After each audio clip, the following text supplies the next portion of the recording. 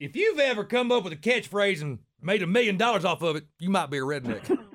Jeff Foxworthy, welcome to the broadcast, man. What's going on? How's everything in your world? Hell, and nobody's caught on yet. I mean, I had to get a job picking up heavy stuff, so...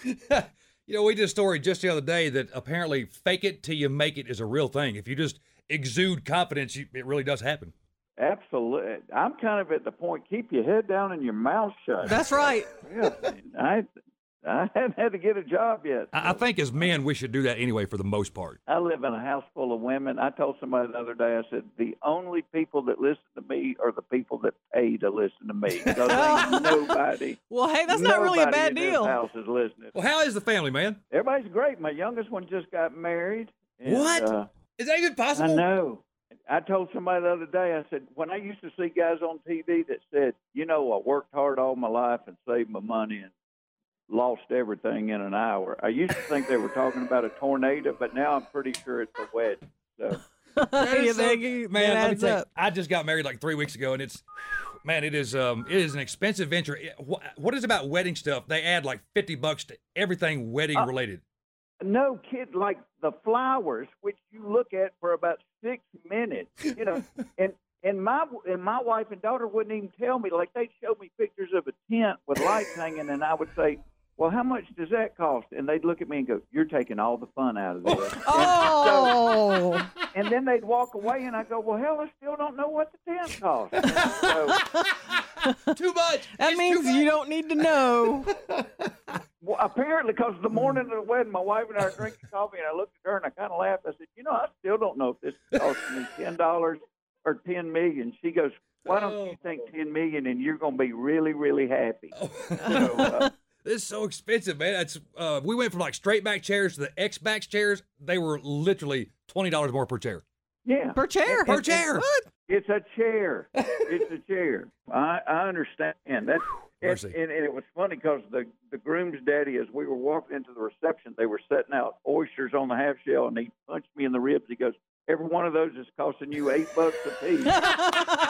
And that probably was close. It's amazing how you see things differently. And if you went down to the oyster house and got them, they'd be 50 cents. Yeah. So, Can we all just meet down at the Oyster House? Maybe about 8 o'clock tonight. We'll do it there. Man, we're stoked to have you coming to Harrah's. It's I've got to say, I've never actually seen you live. I'm going to be there, and I can't wait.